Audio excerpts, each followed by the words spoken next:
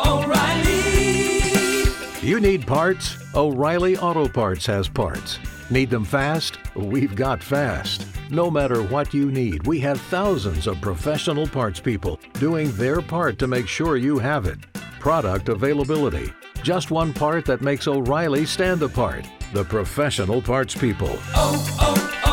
O'Reilly Auto Parts. Hello and welcome to the Retro Hour podcast, episode number 147, your weekly dose of retro gaming and technology news with me, Dan Wood. And me, Ravi Abbott. And normally this time of year, like start of November, it kind of feels a bit like the quiet before the storm, doesn't it? Do you remember being a kid and you just couldn't wait for Christmas to get started? Bloody Christmas adverts already on TV. I'm just like, God, it was Halloween. Like yesterday, yeah. It's going to come around so quickly. That's it. But I mean, what I do like about this time of year is I've been moving house recently. My man cave is all set up. I know you've been working on yours as well. Yeah. I've been spending so much time indoors playing games recently, which is like a novelty. You couldn't do that over summer, it was too warm. Yeah, my VR was so hot. Like, literally, I'd do 2 minutes on that. Now I can do about half an hour, and then I'm like, get this thing off my head. But another thing is kind of unwanted gifts. And, you know, you have Raspberry Pis. Oh, I've got them coming out my ears, Raspberry Pis. Yeah, well, we may have a little use for them today, which combines an old school piece of technology with our guest. Now, also, I mean, you mentioned about gifts and stuff there too. It is the time of year when people are starting to think about what they might want in the Christmas stockings. And I'm sure there's going to be so many products that are coming out over the next few weeks or few months that are all vying for our Christmas spending money. So we've got a few ideas and things that you might want to see in your Christmas stocking, and one this week that you probably definitely will not. So we'll talk more about that in just a bit. Now, we are going to be covering something we haven't really talked about on this podcast a lot, yet it is something that we've got so much nostalgia for. And that is Teletext. Yeah, we've had Mr. Biffo talking about Digitizer, which was a kind of video games magazine. Yeah. Daily video games magazine, actually, which is crazy. But the legacy of Teletext, especially in the UK, is huge. Like, we have Teletext holidays, which are still going, even though the service got shut down in 2012. It's a website now, isn't it? Yeah, but they're still one of the big holiday agencies going, and there's loads of stuff. Digitizer's just got a show. Yeah, absolutely. I remember being on Teletext holidays, with my dad, trying to look at holidays, and there'd be was it 1,000 pages or something stupid, and then he'd be like, oh, where's the hold button when you arrive down? Oh, you missed it. You've got to wait 20 minutes now for it to come back. Go all the way around. And then it's gone by the time it comes back. But I mean, we've all got memories of being there as kids. I remember stuff like Bamboozle, like the kids' quiz. It was on Channel 4. Digitizer, used to read that gaming magazine religiously on there, sitting there on my, Superman PJs, cross-legged in front of the telly, with a little just remote even control. Getting jokes. I'm sure they used to have a rubbish joke that you could look at every day and be like, little chuckle, dad joke, wasn't it? Yeah, but in that pre-internet age, it was really the only way that you could get that kind of instant on-demand information. Yeah, and now it's kind of shut down. There's a community called TFAX, and they've actually started a new service that you can get on your Raspberry Pis, which is amazingly exciting. And our guest is the Teletext archaeologist. Now, Jason Robertson is going to be joining us this week. This, when you mentioned that we've got him on, I was like, oh yeah, a lot of the stuff we were talking about before we did the interview, it really started to come back to me, and it was kind of, a lot of it was forgotten. Of course, we talk about games and that all the time and computers and stuff, but I was like, oh God, I remember that. This week's interview is so nostalgic. You're going to hear stuff that you probably haven't thought about for 20, 30 years. Totally, and the stuff that Jason does is amazing. He basically extracts teletext from video, but he does Betamax as well, even videos from the 70s, and I just don't know how he does it. We're going to find out in this interview, but that's astonishing, isn't it? That you can kind of get old news, weird 4-bit information from a videotape. Well, a lot of us have probably got boxes of VHS tapes in the attic that we think, or you might have an old recording of Jurassic Park on there off telly when it was first broadcast. But there is more on those tapes than you realise, because Teletext went over the air and it was kind of encoded in these video pictures. And we'll find out a bit more about how it worked. But essentially, you can get these old tapes that you recorded, back in the 80s and 90s, and you can still get the teletext pages off them. It's crazy. Yeah. And then if you have a Raspberry Pi, you can view it on there using John's kind of archive. And you were telling me about, when you first saw this new teletext service running, and you saw, BBC News updated and all that again? Yeah, so I was walking past, I think it was a Retro Computer Museum. Yeah. I walked past and I saw BBC News on Teletext. I thought, oh, that's an old one. And then I looked at the headlines and I was like, wait, that's today's news. How have they done that? And it turns out they can get feeds from the BBC as well and actually still have a daily news service on there. It's mad. So we're going to find out all about that, archiving the classic Teletext pages, how you can look at them again, and also how you can access Teletext in 2018 using stuff like the Raspberry Pi on your modern TV. So it is one for the geeks this week, but it's so interesting. Jason Robertson, the Teletext archaeologist, is coming up on the Retro Hour podcast in around 15 minutes from now. I love it when we get really geeky. Yeah, it's good. Now, before we get into this week's news stories, we do appreciate it is a very expensive time of year coming up. Everyone wishes there was another payday tagged on between the next two. But, we have got all our renewal costs coming up with it being the 3rd anniversary of the podcast very soon. And if you'd like to help support the Retro Hour and help keep this show going into 2019, then all you have to do is nip onto our website. We do have a little PayPal button on there, cryptocurrency if you're into that too. And, of course, any donations that we get into the running of the show massively help. We've got all our renewal costs coming up in January, so it'll be very well timed if you can just, spare the price of a coffee or something like that. You can find it right now at theretrohour.com. Our little tip jar is on the front page, and for doing that, you will get a mention on a future episode in the Retro Hour Hall of Fame. Just like this week, and I do apologise before I say this because I'm going to completely butcher it, I'm sure. But thank you, Yane Huane Haino. Our mate Darren Coles. Ian Fleming. And Mark Sorrance, who all made donations into the running of the show, and you can do the same at theretrohour.com, and that will be hugely appreciated. I did mention I've been moving house recently. One of the things I found that I hadn't seen for a while, a little bag containing my old Game Boy Pocket I found in there with a few games. Oh, yeah, I actually at Play Blackpool bought this awesome customised Game Boy Advance, and it had like a backlit screen on it and everything, and it was all replaced, and got that for my fiance's birthday, and she was well happy. It looked gorgeous, that screen. So I'd forgotten how bad the screen was on the original Game Boy. Trying to play mine the other day, and I was like, what?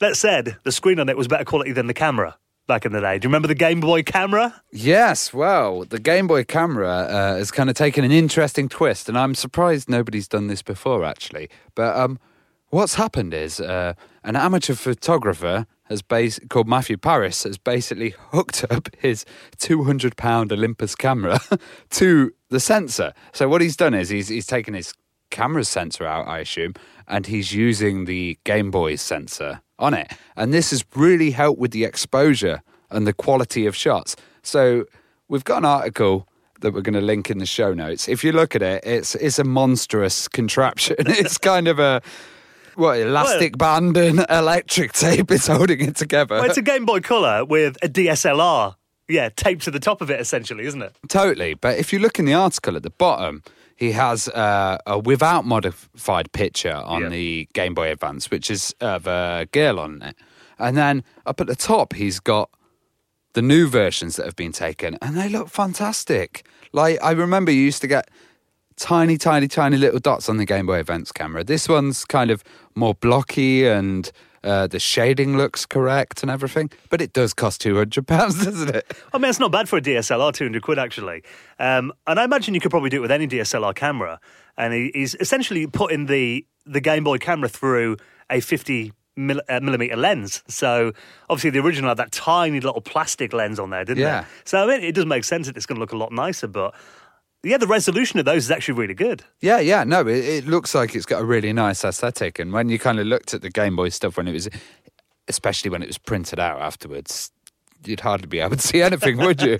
I had a Game Boy printer as well, actually. I need to get that up and running. But yeah, my selfies that I took on that back in the day, I wouldn't want to see them in that high resolution, if I'm honest. That's a pretty cool hack, but imagine if, like, you had a paparazzi who got a telescopic lens and everything and, took it to the next level. I'm sure someone will do that, yeah. It's only a matter of time. So if you want to check that out, we'll put that and the rest of this week's stories, of course, in the show notes, like we do every week at theretrohour.com. And I found this article that I thought kind of resonated a bit with me. Some of it I don't agree with, but I thought this might be a bit of a giggle to talk about.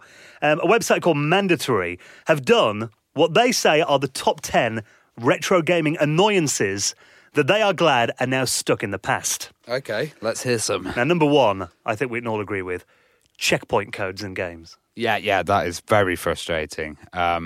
Why? We've been playing some Game Boy Advance games, and I think there's a function to actually save on them, but quite a lot of them are game codes as well that you have to put in. Well, that was, before the days of like save states and... Yeah, you end up having a little notebook, don't you, at the side, and then you lose all your codes and you have to start again. And even then, it wouldn't often put you right back where you were in the game. It'd be like the nearest, checkpoint, essentially, wouldn't it? They were awful. But I remember... A lot of the time you'd wait till a magazine came out and would print them all out, wouldn't you, to get to the next level of the game. So I don't miss those. They're talking here to make an example. Echo the Dolphin for the Mega Drive was a notoriously difficult game that most kids never even came close to beating. Not even checkpoint codes were enough to make that a reasonable challenge. The next one, I'm a bit divided on this one. They're talking about small TVs. Now, they're saying that, not only were CRTs pretty heavy back in the day and took up a lot of room. But they say these days we kind of take it, for granted that you can sit there in front of like your 65-inch LCD screen. But they're saying it was a bit of a pain having to sit there in front of a 14-inch CRT back then. Not at all. I've got a 14-inch CRT at home next to my 32-inch LCD, and that looks awesome. Yeah. And I play stuff through there, and it's multi-sync, and it's awesome. Yeah, so... I think that's just because they've probably gone, old tellies, you had to lug them round, but they haven't actually sat down and compared them. They have a different aesthetic, don't they? Yeah, totally. For old consoles, CRTs, we were talking about last week, I think, or the week before, weren't we? I was actually having a little debate with someone on Facebook on one of the retro groups the other day, and this guy said, well, I haven't got room for a CRT. A lot of people were agreeing with them, like, well, we all made room for them until about 10 years ago, so have houses got smaller? God, I used to think of the stuff that I used to balance my CRT on. Like, I used to have this huge 19-inch one, and it used to sit on my Amiga, and I could swear I was seeing the case kind of buckle. A friend of mine had, like, a telescopic arm he put on his desk that supported, like, a 19-inch CRT. Wow. That must have been some strength in that arm, next on their list is blowing games.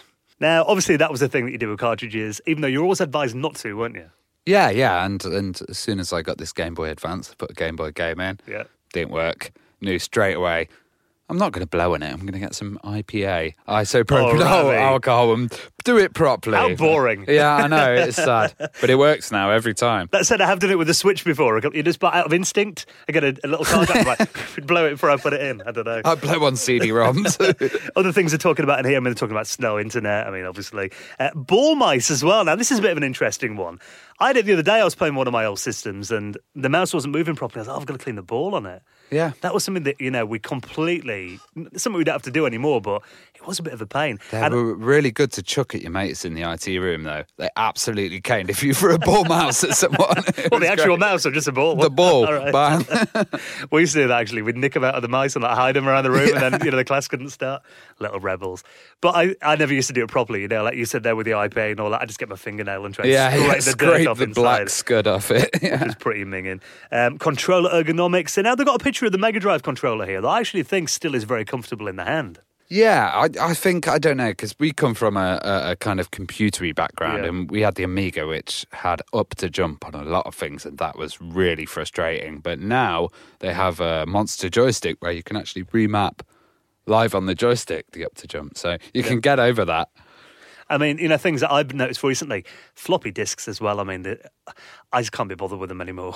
Even on my old systems, it's like the other day I was looking at downloading a game that didn't have like a hard disk installer, and it came on like 6 disks, and I thought, I've got to download all the images, I've got to find 6 blank disks, write them a disk, and I thought, I can't be bothered. I kind of still love floppies, and I've got a tool called ADF Blaster, and you can just put it in, and it's like burning a CD. You just put it in and then reboot, and I found a load of floppies from the post office the other day. Okay. So I've got like loads of branded post office stuff. Made floppy disks. Yeah, like all stuff for their tills and counters, actually, which is quite mad.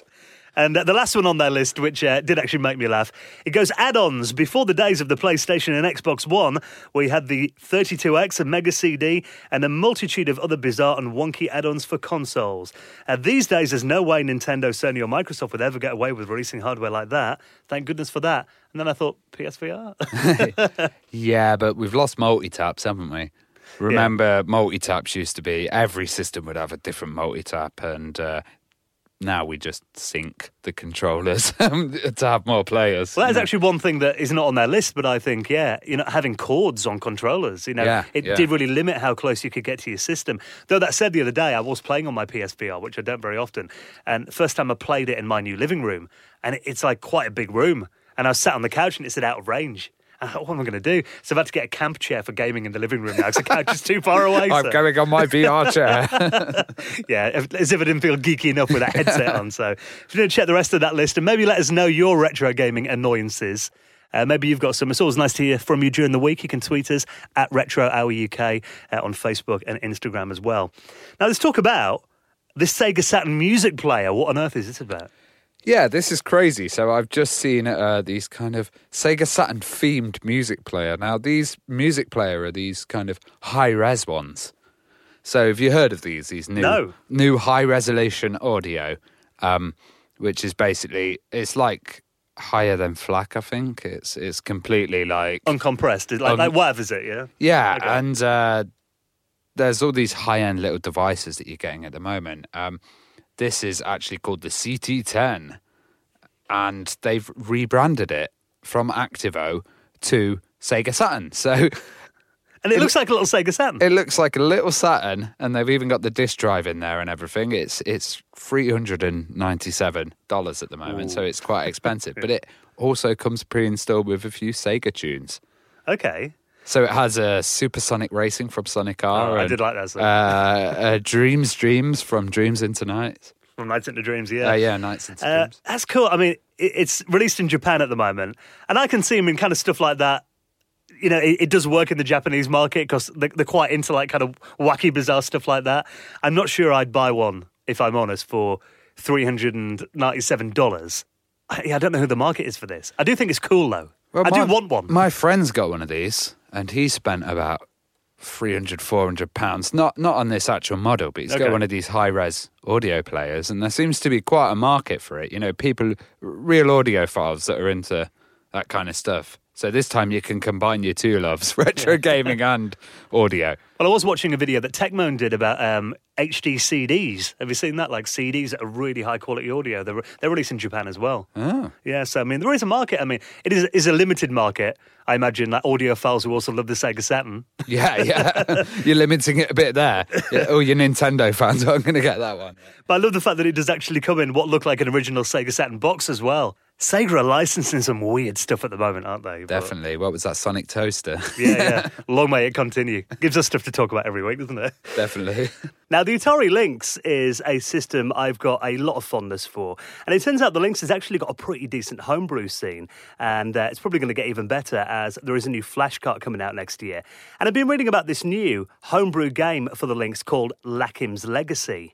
Now, this is a couple of guys on Atari age, and they're essentially making a full RPG for the Atari Lynx, and it looks pretty good. Have you seen the video on their website? Yeah, it looks really nice. It's just awesome. I love the graphics as well. The kind of quality of the drawing that they've done is quite high for a Lynx game, actually. Yeah, I mean, there is like a big thread on Atari Age at the moment, and they're saying it is quite early in development. They've got a lot of work to do in it yet. And if you watch the video they've put on YouTube, it has sound effects and music running at the same time. Okay, which is pretty cool. Yeah. But they're saying there might be some problems with like RAM limitations. Apparently they've got a trick where they swap things in and out of RAM from the ROM, so... It sounds confusing to get it, really running well. But I reckon these guys, that these kind of projects, they'll optimise the hell out of it. And it'll be probably one of the best titles on there for RPG. Yeah, I mean, it did. The sound chip in the Lynx was pretty good, especially considering that came out in 1989. And like you look at like the original Game Boy and stuff that they can do on the Lynx in comparison, it was worlds apart. And I reckon this game is going to have NPCs in there as well. It's going to have a fully functioning inventory system. There's going to be 8 independent animated objects on screen at any one time, projectiles in the game too. And they're essentially waiting for this flash card to come out, I think, before they can release it, because obviously people want to put it on their own systems and play it on the original hardware. But it's an isometric RPG game as well. And I've never been the biggest fan of RPGs in the past, but I think I've got quite into the Lynx recently, so I would like a new game on it. And it does look like it's quite an easy pick up and play one. Yeah, I love the isometric graphics. It really looks like, it reminds me of Populous. Yeah. It's got that kind of look, but a bit more fun, indie gamey. And a bit more modern. Well, I went home a couple of weeks ago to see the family, and my little nephew Harry's like 5 years old. Whenever I'm there, he goes, "Uncle Dan, have you brought the Nintendo Switch?" And I actually had the Lynx in my bag, as well, to show my brother. So he was like, "Oh, bring it up. I wouldn't mind to play on that." I got it out, and he looked at it like, "What's this?" And you can see the disappointment on his face that it wasn't a Nintendo Switch. When I got like Pat lined up on it, he was like, oh, okay. And he sat there, he was playing on it. He loved it after about 10 minutes. I had to drag it out of him, but it was awesome. Yeah, you got a new generation living the links. So before we get into our interview and we talk all about Teletext, I mean, we do need to talk about this story. It has been all over. At Games, up to more mischief, it seems. Now, this is a really bizarre story. Have you heard about this? At Games, obviously the company that they haven't got the best reputation in the world of retro gaming. All I know about At Games was that they made that Mega Drive. That kind of the sound was messed up on it. It wasn't amazingly good, and now Sega's possibly dropped them to build their own Mega Drive. That's essentially it. I mean, they brought out a few of these kind of clone cheap consoles. I think they did like an Atari one a while ago as well. Cheap and tacky, was it? Yeah. They haven't got, a very good reputation at all.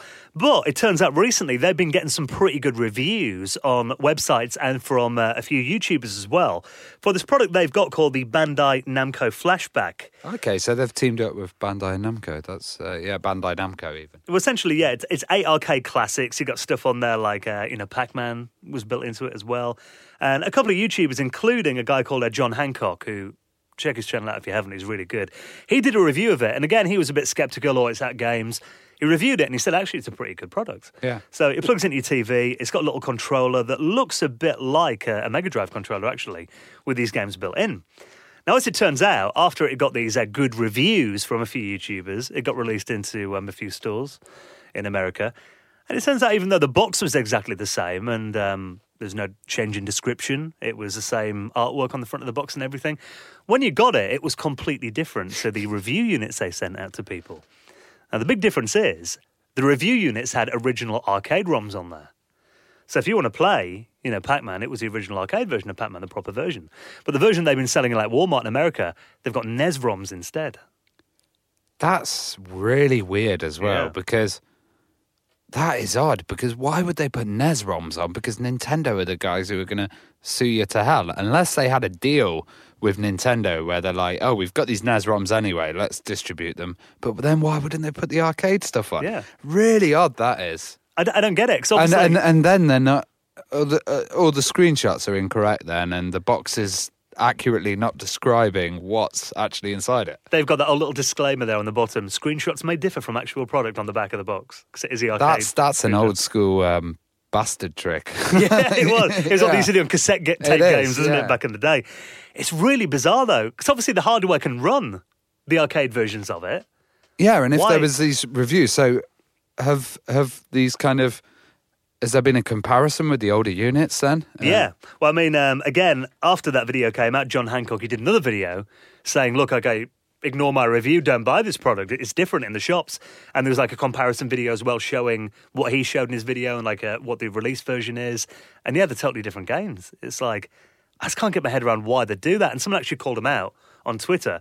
They tweeted them and actually put like, class action lawsuit incoming. They replied, and the only kind of excuse they give, as it were, was some of the early units had NES ROMs on there, but the later ones will have arcade eventually, but not the ones that are in shops at the moment, which seems really weird. It does seem really weird. I think they're a company after a fast buck, and this probably proves it. But, they're going to make it anyway. They're going to keep pumping out these systems, and mums across and dads are going to buy them thinking this is what my son had, and then the kids are going to be disappointed, Well, I think, like we've said before, they're aimed at casuals, essentially, aren't they? They're like, the person who might not have played Pac-Man for like 30 years and they're spotted in like a supermarket. That's exactly it. And and I'm glad Sega's kind of dropped them now if they're messing about doing this. That's a rumour, isn't it, that Sega are going to bring their Mega Drive Mini in-house. That's why it's been delayed. I love this comment, though, on the article in Nintendo Life. Top comment on there. At Games is like the opposite of the Nintendo seal of quality. Something looks great, and then you see the At Games logo and walk away. So, yeah. Generally, I would never buy any of their products. I don't understand why they keep doing it, though. It's just baffling. Fast book. That's what I think it is. So we'll keep you updated on that story if we hear any more. And, of course, you can read that and everything else we've talked about on this week's show on our website, theretrohour.com. We did have a little issue with iTunes last week that we hope is sorted out now. Yeah, basically, iTunes stopped pumping out to a few people. Yeah. So, check your iTunes and refresh. Yeah. And see if you can actually download us this week. So if you can't, then we're available on Audio Boom. But this issue should be resolved. Yeah, I mean, well, if you're listening to this, I get it is. Yeah. I guess it is. That's your at the announcement. That's it. Yeah. But if you ever do have any more problems, do let us know. Because we do get a few people getting in touch on Twitter. Turns out it was at Apple's end, not ours. So, yeah, obviously, if you do spot anything like that, let us know. We'll get straight on it. But you can get the show every week on our website at theretrohour.com. Right then, let's get our teletext on. This week's special guest, the teletext archaeologist, Jason Robertson.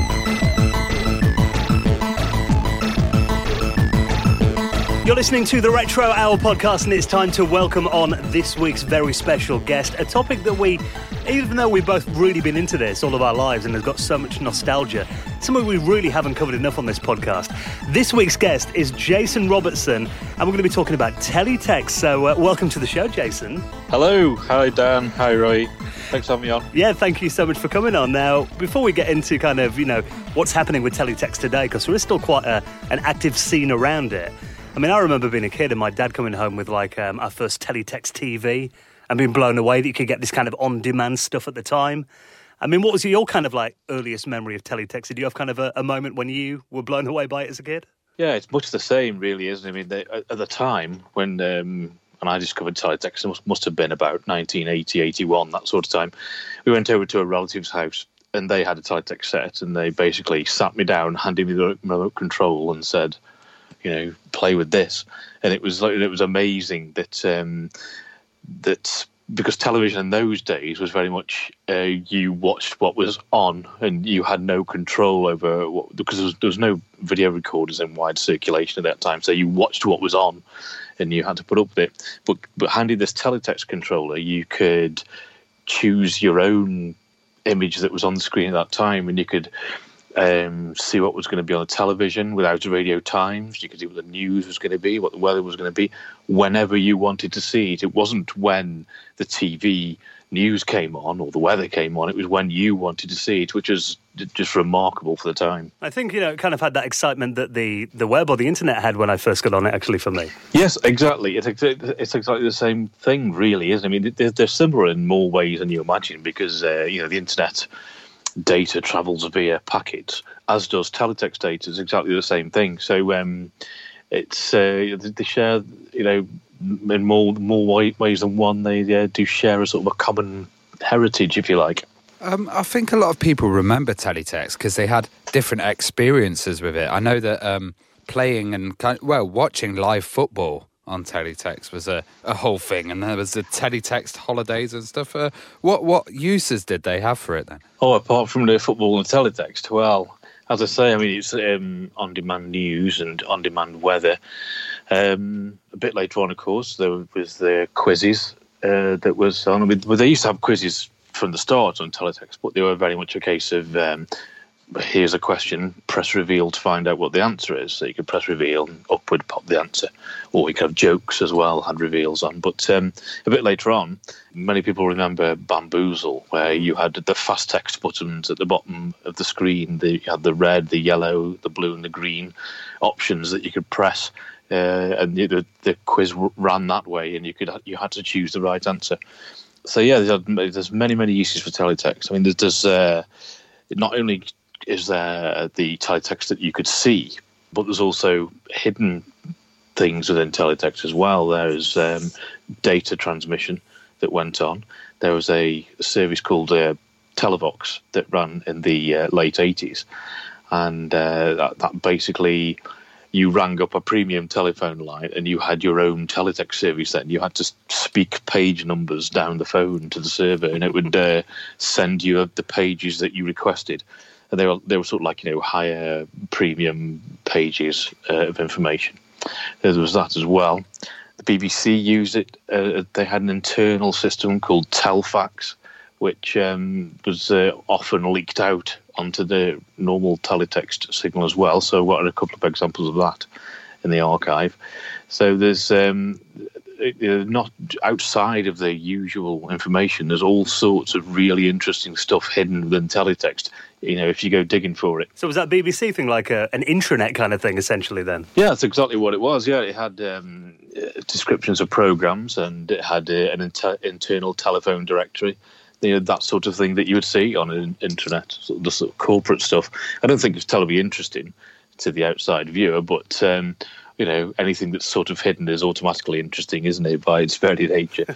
So, that's very interesting. I'm still working on extracting all that, so it's a bit noisy at the moment, but that's a work in progress, and there's definitely some data there to get out. Well, we'll get more into how you actually extract, these pages all these years later in just a bit. But, I remember being a kid at school, and we had, BBC microcomputers, and one day, I think it was, mode 7 on the BBC Micro was, teletext mode.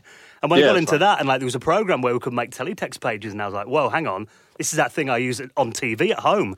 How were teletext pages actually made then? What was it with the BBC Micro? Well, in the early days, no, they had. I believe they put the data, the pages of data onto the main computer using punch tape in the very, very early days. So it went on that way. They had dedicated sort of terminals, like in the early days of computing. We used to have mainframes, and we had terminals that connected to the mainframe. So the terminal didn't have any computing power of its own; it connected to the mainframe, and I believe they had that sort of setup. In the early days of teletext too. So not necessarily BBC Micros, although you could create the pages, just as well on the BBC Micro with it having the Mode 7 functionality. Not to be confused with Mode 7 on the SNES. Yeah. Unfortunate coincidence, that name. Yeah. Bit of a different thing. Well, we've had Mr. Biffo of Digitizer fame on, and he was a very risque character, and I guess he was kind of running teletext at one point by himself, wasn't he? Well, he'd like you to think that, I'm sure. But, it was a very popular part of the Teletext service, the Teletext Limited service. Anyway, and that ran for about 10 years, I think, Digitizer. But,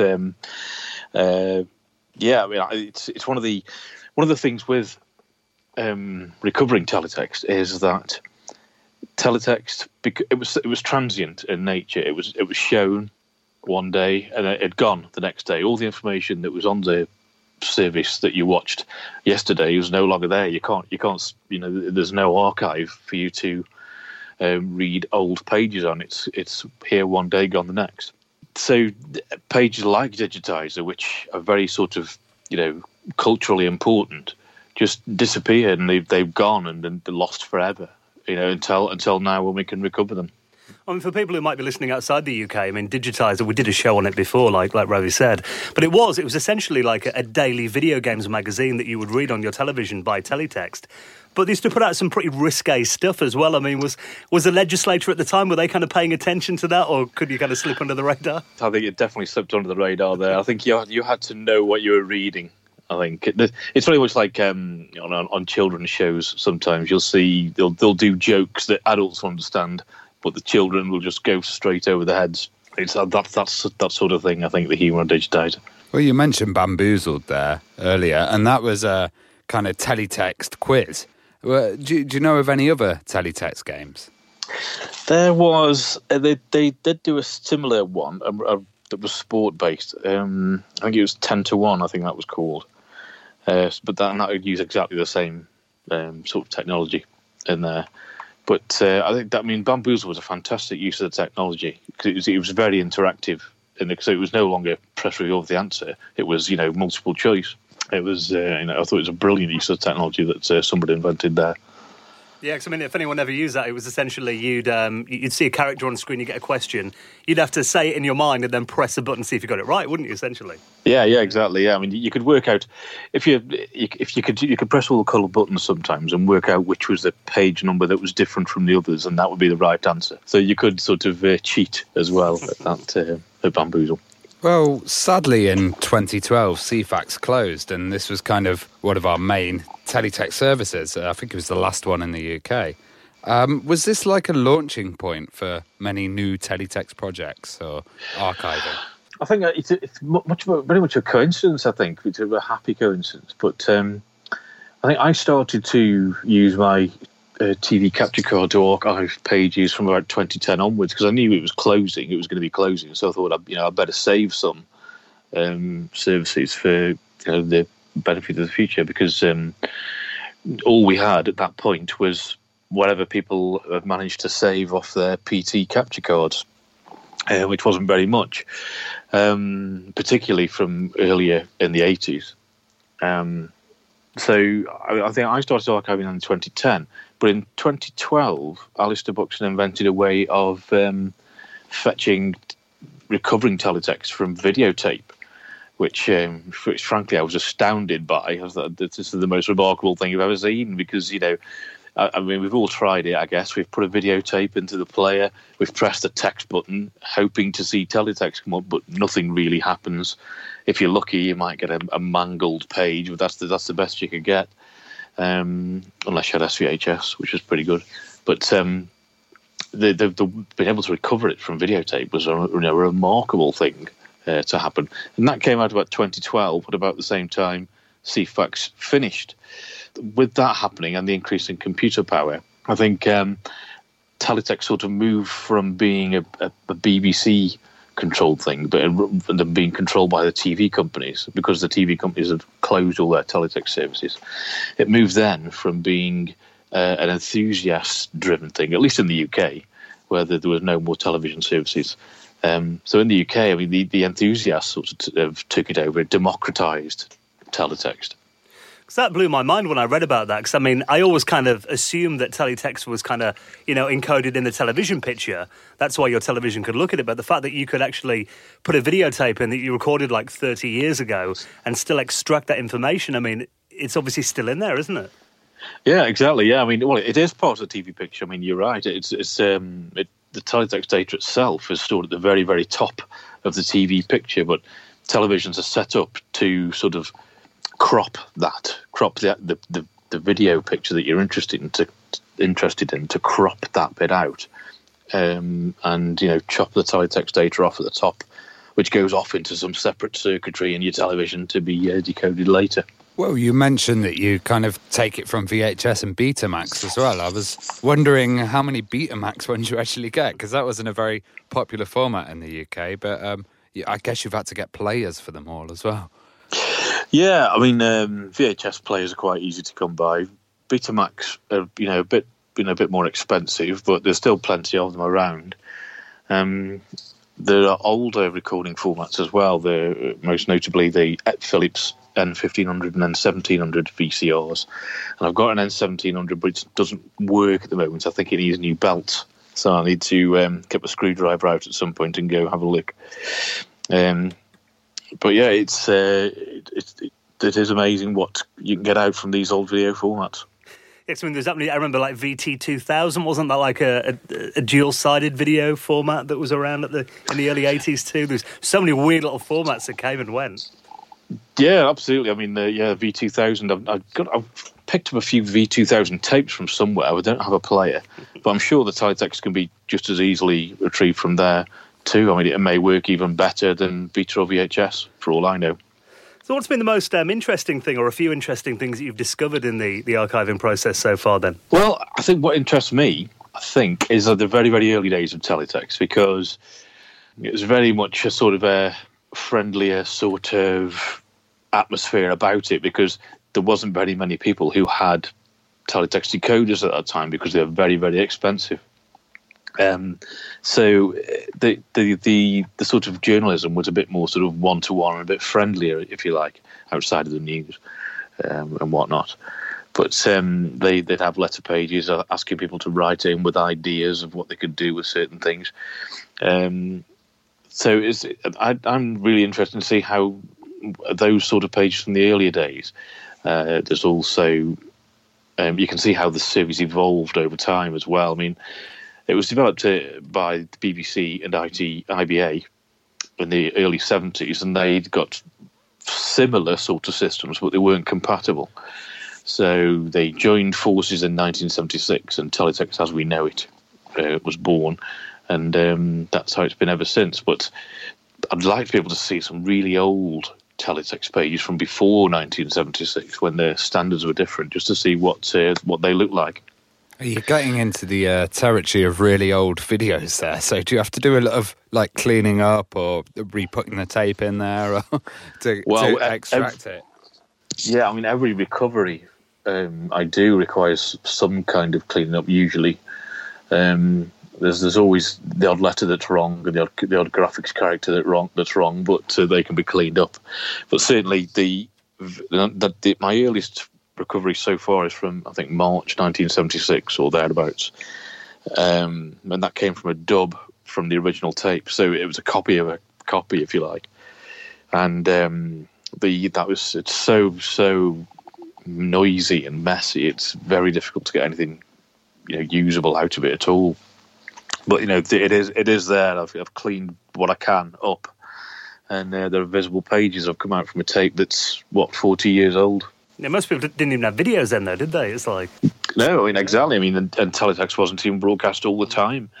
Like on the examples that I had on the tape, the teletext was only on sometimes. I mean, I don't know when, I don't know why. I don't know why that would be. I think it was if the TV station had opted out from the national feed, perhaps, to run their own local programming, then they just didn't have teletext on because the technology wasn't there to bridge the data between the regions. But it wasn't even on all the time.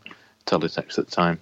Well, you mentioned Telfax and these kind of hidden services. Did you end up finding them and have you read any of the stuff on them? Oh yeah, of course. Oh yeah, it's a nosy person's paradise, really, just seeing what's in there.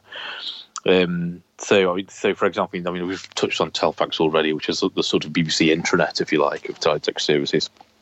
But there's also the one I'm currently doing, the recovery I'm currently doing, has got data packets in it. Now, these, if you imagine the teletext page has 25 rows on it, the teletext specification itself allows up to 32. So there's 7 rows that you can't see on a television picture. And what they do with them is they put data in those rows. So you can't see them on screen, but the decoder can do stuff with them. And in one of these data rows, the one the recovery I'm currently doing, there is racing data. So there's odds for horse races in there. So presumably it was a data service that was paid for by somebody to distribute racing odds around the country. So that's an interesting one. They've got Telfax, we've already mentioned. The late 90s, they had, on Sky, we had Sky Interactive in the late 90s. And what you could do there is you could call up a number, again, a bit like Televox I mentioned earlier. You'd ring up a premium number or just a number, and it would give you a teletext page that was yours. So you'd enter the teletext page on your remote control, and then it would ask you to type in your account number for your bank. So you type in your account, you type in a PIN number, and you'll be able to access your account details on teletext. Wow. Which is, and those have been recovered. They are actually they're still on the teletext on videotape, of course. And modern technology being as it is, I can, on that recovery, I can look at any page at any time, and you can see people checking their account balances online. You can't. It only tells you how much they've got in the bank. It doesn't tell you what they've spent the money on, unfortunately. No SSL encryption on that, though, I bet. No. Well, this that you see, it's none of it is personally identifiable. So you could argue that that's secure. Crazy the stuff that's hidden in there. I mean, Ravi and I were chatting before we started recording. I mean, he'd been reading about kind of Easter eggs that were in there. For example, like, some of the editors might leave personal messages there to the friends or the wife or something. Did you come across that's right. Apparently, this is one of the holy grails which I'd like to find. But the story goes, the first editor of CFAX, Colin McIntyre, used to send his wife messages on the teletext service to tell him when he was going to be home for his dinner. So to find one of those, that'd be something. That'd be something else to find something like that. So how did he do that? I don't know. I mean, I guess there are ways of hiding information in teletext. Like I've talked about the data lines 25 to 31. just for hiding data on there. But there's that. Bamboozle itself, the quiz used hidden pages to a degree because although your pages were always like 100, 101, 102, all the way up to 199, for example, in that range, the Teletext service itself wasn't decimal; it was hexadecimal. So you could have pages like 1AF, for example, and that's how Bamboozle worked. The Bamboozle pages were sort of hidden as hexadecimal page numbers so that you couldn't enter with your remote control, but you could get to using the fast text controls. So that's one way of hiding something. Or I think probably what Colin McIntyre did, I would imagine, is he would have created a page that just wasn't mentioned anywhere within the CFAX itself. So, of course, you've got your index on page 100, 101 is the news headlines, 199 is the index, for example. Maybe he put the page at something like 169 or something that wasn't being used. But his wife knew that number, typed the number in, and she'd be able to see the page. I'll be home late tonight, dear. That's right. Your dinner's in the dog. So I've seen that you've kind of been attending Teletext festivals, and this seems like an awesome thing for me. Tell us all about the scene. Yeah, you make it sound like some sort of festival we all camp over for the weekend. There Watch pages. On a giant screen on stage, yeah. That would be great. But it's only partially like that. I mean, that's the beers come afterwards. But yeah, I mean, there's as I was saying earlier on, the Teletext got democratised to a degree after it closed in this country, and there's a few of us got in touch via Twitter, and we all meet up once a year generally, and we set up somewhere. We've visited the Centre for Computing History in Cambridge. We've had a room there, and we set up and we've done our thing in there, which is doing whatever we do. So there's me doing the recovery of services. There's artists as well. There's other techies doing great things with the hardware and great things with the software and the enhanced level teletext and whatnot. So we all get together in one room. It's a really good way of... There are very few examples of artists and technical people working together as closely as that, I think. So it's a really good example of art and science, if you like, mixed up to achieve a common goal. But yeah, so we set up in a room and we all do our thing, and the general public can come in, chat to us. We have an art competition, and we have lots of stuff being demoed. We have hardware demonstrations, so we have Raspberry Pi setups that mean that you can have teletext on your own television right now, even though it's closed. You can use a Raspberry Pi to view teletext again at home. There's that. There are teletext demos using the BBC Micro Mode 7 that we talked about earlier on. So we've had those in the past, which have been absolutely fantastic. So it's everything you can imagine, really, from a sort of a retro computer gaming party, if you like, but instead it's teletext related. Well, what amazes me is, as you mentioned, there's teletext demos, and I've seen one of them myself, and it looks absolutely insane. It was that Bad Apple demo, but they did it all in teletext. It was running on a BBC Master. Yeah. Absolutely amazing. All these software and kind of new tools are coming out at the moment. Which ones are your favourite? Oh, that's a hard question. That's a good question. I would say the higher level enhanced teletext stuff is most interesting at the moment, because what that's about is that we're all used to teletext as we saw it at at home in the 80s and 90s, but there was an enhanced specification which allowed for a lot more colours and a lot more graphical shapes, a bit like Petsky on the Commodore machines, where you've got hearts and circles and diagonal lines.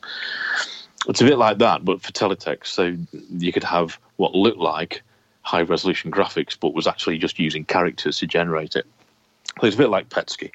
There's that. and more colours, as I say. You could redefine the character set as well, so you could just had almost like sprites, if you like, almost on there. And that's Alistair Cree is one of our colleagues in the Teletext collective, if you like, has developed some software that will actually allow you to do that on a Teletext page and create enhanced level Teletext data, which is it's a fantastic thing to play with. So we didn't really run with enhanced Teletext in this country, but now Teletext is finished, we can start to play with it as enthusiasts and see what we can do with it. I mean, are there Teletext tools available for like vintage computers too? Yes, there's. There are Teletext editors for the BBC Micro, as you mentioned earlier, because obviously the BBC Micro had a Teletext chip built in. But as far as other microcomputers is concerned, then the Spectrum had a Teletext adapter, as did the Amstrad, and the Commodore 64 had one, probably others as well. I mean, the Oric had Teletext compatibility built in, but I don't know if it ever had a Teletext adapter for it. So there's that, certainly, for older computers. Well, you mentioned the Raspberry Pi there as well. I was looking at this thing called Raspberry Pi Teletext, which was a kind of system where you could hook up the Raspberry Pi via the analog and then press text and, as you said, go straight onto Teletext. Is that an archived version of Teletext or a live running one? It could be either. I mean, the recoveries that I generate, I run them through Raspberry Teletext to view them on a normal domestic television, because part of the work that I'm doing is I've written an emulator for Teletext, so the recoveries that come out of the process, I can run them on my Windows machine and view them as if it was on a television.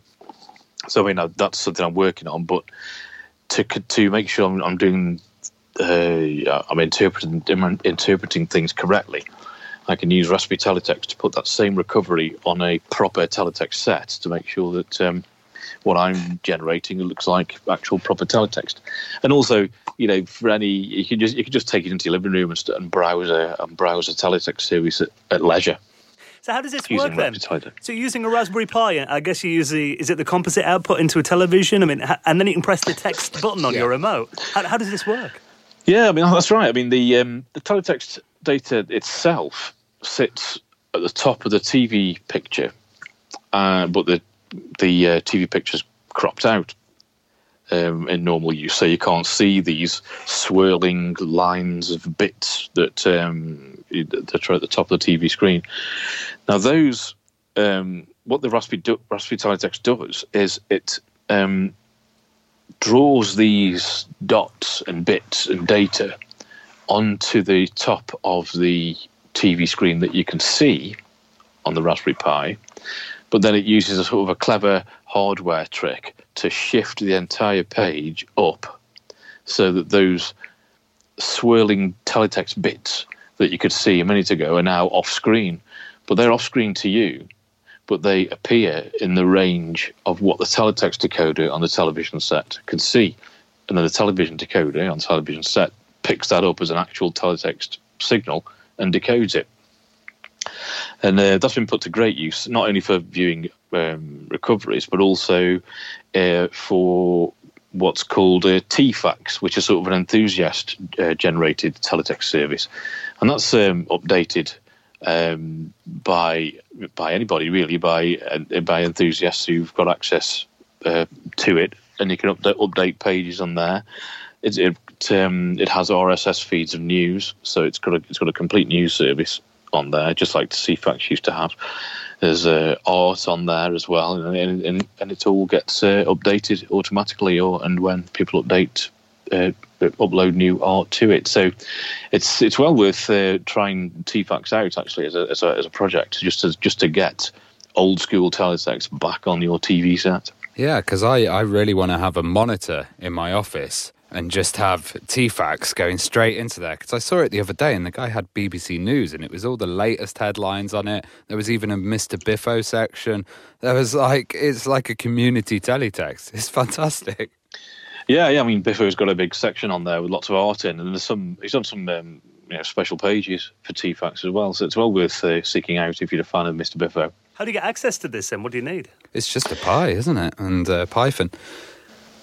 Well, the Python comes with the OS anyway, but there is a website which I'll pass you the link later on and maybe put it in the show notes if you have them.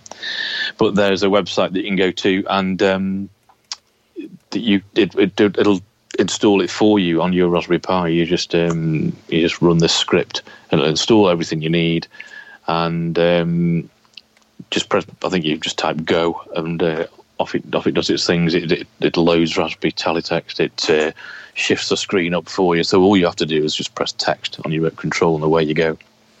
I know what I've got about 4 Raspberry Pis doing nothing in drawers at home.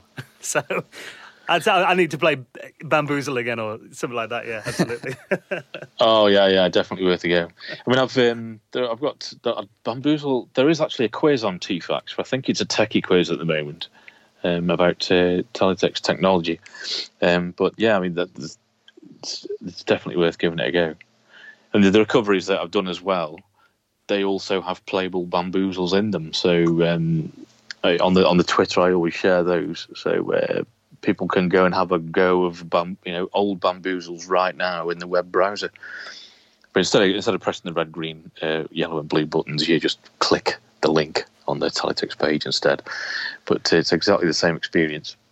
I remember kind of the last big hurrah for Teletext was probably September 11th, 2001, when it was kind of the early days of the web still, really. A lot of people were still on dial-up and a lot of the news websites crashed. But Teletext stayed online, didn't it? And that was kind of was that kind of the last big day that everyone went to Teletext for news that you can remember? Yeah, I guess it was. Yeah, I mean, I think the difference with Teletext there is that with it being broadcast, you don't swamp a server with requests for data. It's just been pumped out anyway. So yeah, it's kind of very sad when it closed because I think, as well as being useful for that sort of occasion when servers go down on the internet, it's a technology that's very, very easy to use and everybody knows how to work teletext, and it's in some respects it's quicker than the internet. I mean, if you know the page number, you can press text and have the page number typed in to get the football scores before you can get there using a smartphone.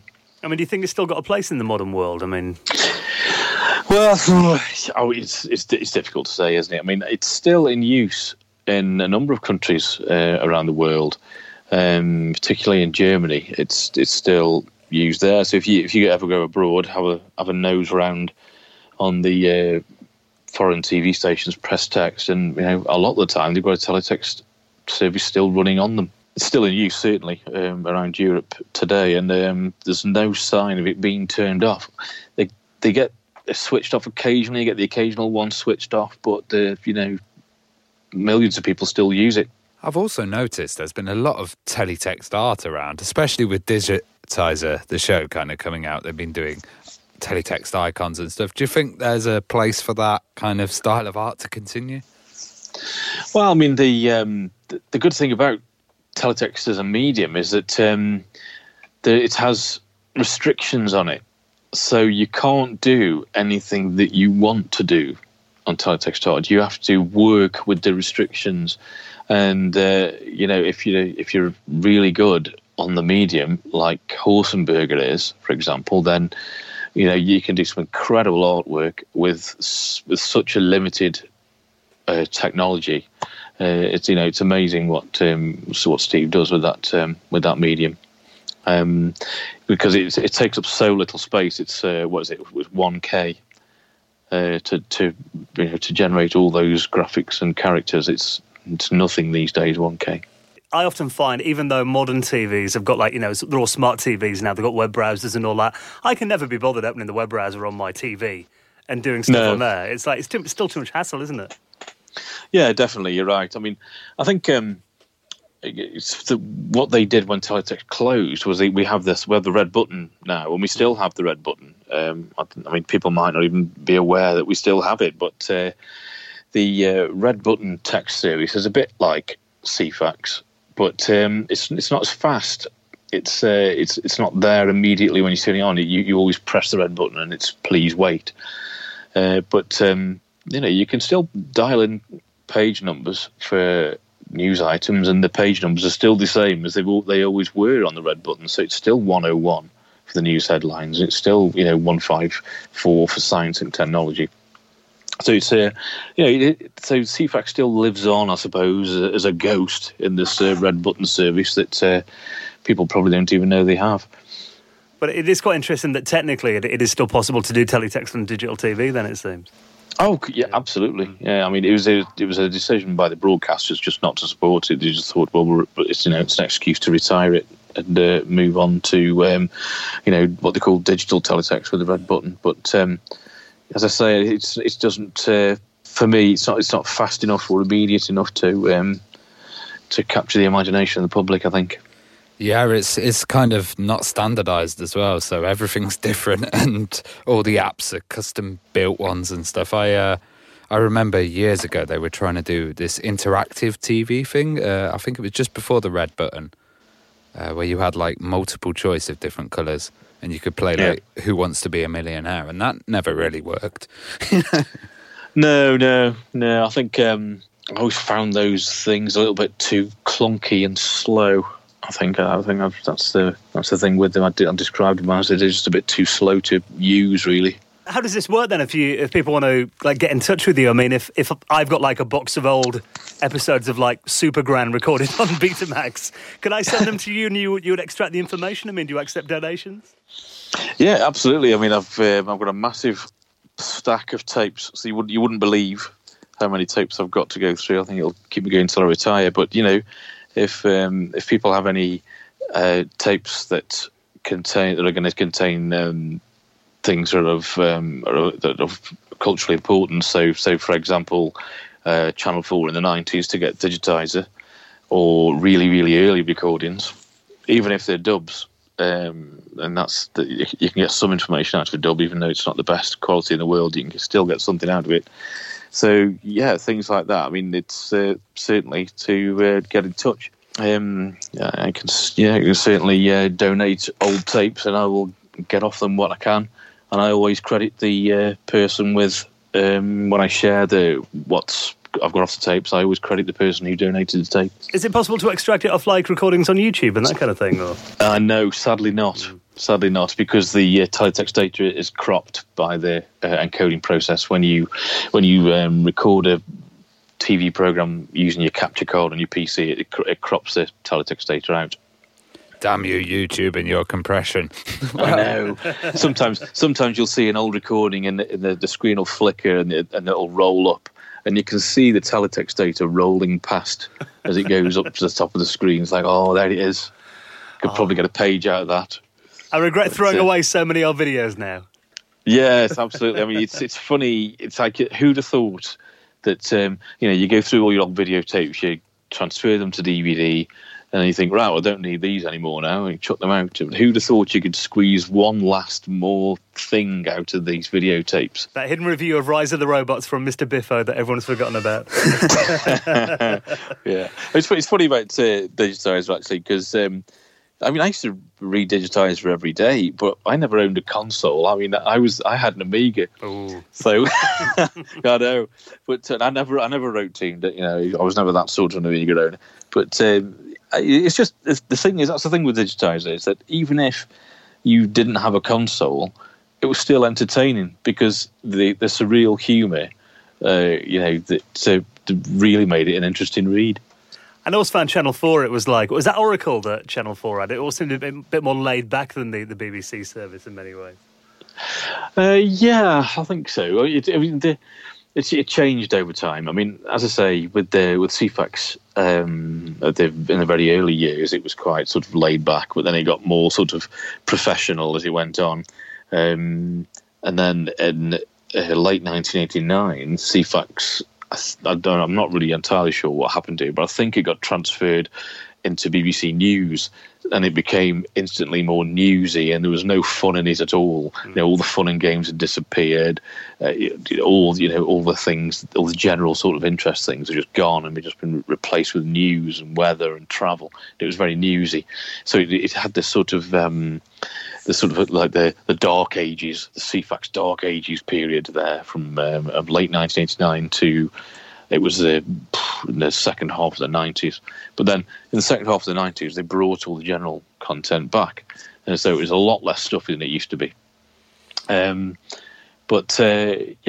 think, I think Oracle was always generally the same sort of level. I mean, the Teletext was the same sort of thing, I think. I think maybe Teletext was slightly more removed from Oracle on the ITV service. It's difficult to say. Well, Jason, I think it's a wonderful thing that you're doing, archiving this kind of, forgotten part of history for many people, but something that we've all got memories of sitting there, with our finger poised over the reveal button or the hold button on Teletext, soaking up all this information. So if people do want to relive it, I mean, where can they find the archive and how do they access it? I'm on Twitter, and their handle there is @grim_fandango.